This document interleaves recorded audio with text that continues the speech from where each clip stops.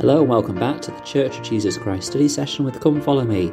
I'm your host Matthew Roberts and this is Series 2, Episode 233 of this daily study podcast. Thank you for joining us as we continue with August the 17th to August the 23rd, Helaman chapters 1 to 6, The Rock of Our Redeemer. And we are continuing through this section, which is titled Pride Separates Me from the Spirit and the Strength of the Lord. And today we're moving into Helaman chapter 4. There is once again a lot going on in the history of the Nephites here. Some more pride entering the church. What's interesting is that it's in the 54th year of the judges these dissensions start to arise and contention. And the more rebellious part of the people are driven out of the land and they go to the Lamanites to try and stir up a war. But it's not until the 56th year, so 2 or so years later, that the Lamanites are successfully stirred up to anger against the Nephites. Now, one thing that teaches me is that the result or the impact of our pride does not always come straight away. There can be times where perhaps we're going through weeks or even months of being quite prideful, and then later we find that we receive a consequence, and sometimes we might not even see what that consequence was relating to because we're so lost in that pride then. And that's when we start to question. That's when we start to lose our connection with the spiritual side of our lives, and then we move away from the Spirit even more, and perhaps we leave the church, and perhaps we discard those things that seem to have brought us good things in the past, but now no longer do so. But that's because that is sometimes how pride works. It gets us to a stage where we're moved away from the Spirit, and then we see the negative impacts of our pride perhaps later, rather than it being an instant impact. And so, I think that sometimes in our lives we are very much based on this idea of, instant gratification, that, we do something, we see the blessing, that's how it works. But that's not the way that the Lord works. The blessings we receive for the things we do today may not come for another 5-10 years, but they will come. We know that he will keep his promises, and so we need to make sure that we are being aware of that. George Reynolds and Janny Matson's Sir Jodl said this, quote, "These years were some of the darkest in Nephite history. Owing to their great pride and iniquity, the Lord left the people to themselves, and they became weak like unto the Lamanites, man for man.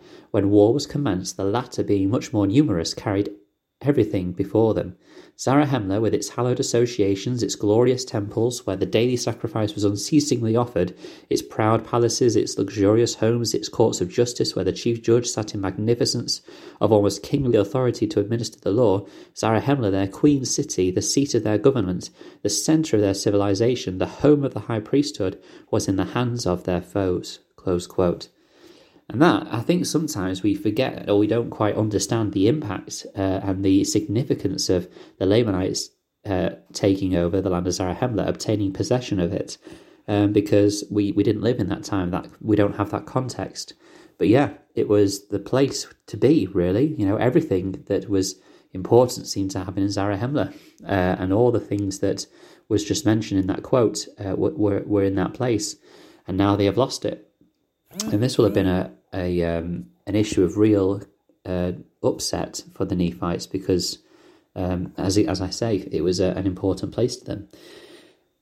Moronihah, then, it's interesting. It says that he preaches many things to them, and also Nephi and Lehi, who are the sons of Helaman, and they start to repent and they regain some of their lands. However, in verse 10. Well, actually, I'll read it in verse 16. It says, "For when Moronihah saw that they did repent, he did venture to lead them forth from place to place, and from city to city, even until they had regained the 1/2 of their property and the 1/2 of their lands." So the people were brought to repentance, to humility, because of the great loss that they've just encountered, and they did go forward with Moronihah, but the only thing they were able to get was half of their lands back. Now, I'm not saying that this is always going to be the case. If we succumb to pride, that we're going to lose half of everything. In some cases, with repentance, we are able to receive a restitution of all things. But we have to be aware that if we are prideful with a certain amount of possessions, and then we lose a number of those possessions, we may not expect to get them back because we might dip into that cycle of pride again. In verse 11, it says, "Now this great loss of the Nephites and the great slaughter which was among them would not have happened had it not been for their wickedness and their abomination which was among them. Yea, and it was among those also who professed to be the church of God, to belong to the church of God." Once again, we see that, and it's that phrase that Mormon likes to use, and thus we see that this pride and wickedness can lead to great destruction and suffering.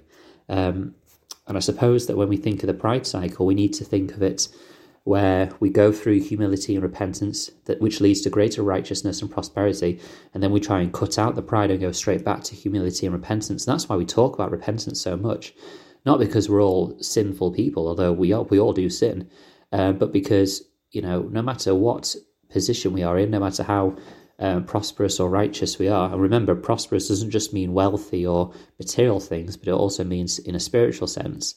No matter how prosperous or righteous we are, we always need to be daily repenting. We always need to be going back through those gospel steps, and renewing ourselves and cleansing ourselves. I say ourselves, being cleansed through the atonement of Jesus Christ. As we move forward, we see that a greater explanation by Mormon about how, these Nephites at this time had ignored the laws of God, had ignored the law of Mosiah, and they become corrupt. And then in verse 23 it says, "And because of their iniquity, the church had begun to dwindle, and they began to disbelieve in the spirit of prophecy and in the spirit of revelation, and the judgments of God which did stare them in the face." This is a really important concept. Not only can we lose some of our possessions or that kind of thing, or lose the strength of the Lord when we are in pride, but we also lose the Spirit, which is, of course, what the title says. But this indicates that in pride, we start to perhaps be a bit cynical, or we perhaps start to disbelieve the spirit of prophecy. Perhaps we feel that we don't need it. Perhaps we don't feel that we recognize it in our lives because things are going okay. I think that pride is so dangerous because it's so difficult to detect. I'm sure there's many of us in our lives that have felt, oh, things are going great, things are doing really well. Is that, in a sense, partly to do a part of pride, to think that, oh, things are okay now, because we need to have the Saviour with us. We need to always be trying to improve and change and repent. In verse 23, we see that the people began to disbelieve the spirit of prophecy. Perhaps when we feel cynical about a decision that a church leader has made, or doubtful about a promise that is made. And when I say a church leader, it could be a prophet, it could be an apostle, it could be a bishop, or it could be a state president, or an Elders Quorum president, or a Relief Society president, or whoever it is. We need to try and see that the spirit of prophecy does still work and invites us to change. President Boyd K. Packer said this, quote, "There are those within the church who are disturbed when changes are made with which they disagree, or changes they propose are not made. They point to these as evidence that leaders are not inspired. Two things characterize them.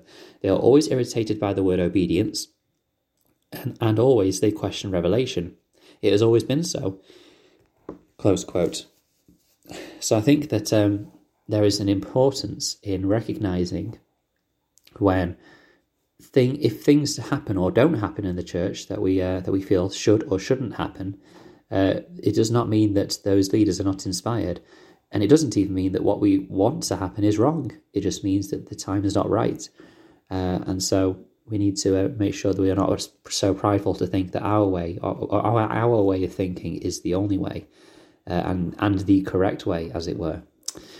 So we'll stop it there. Tomorrow we'll move into Helaman chapter 5, and we will look mainly at the start of it, when Helaman is starting to teach his sons Nephi and Lehi, and then we'll spend the last couple of days looking back at Helaman 3, for a bit that I skipped out on purpose to focus on, and then also the remaining verses of the Helaman 5.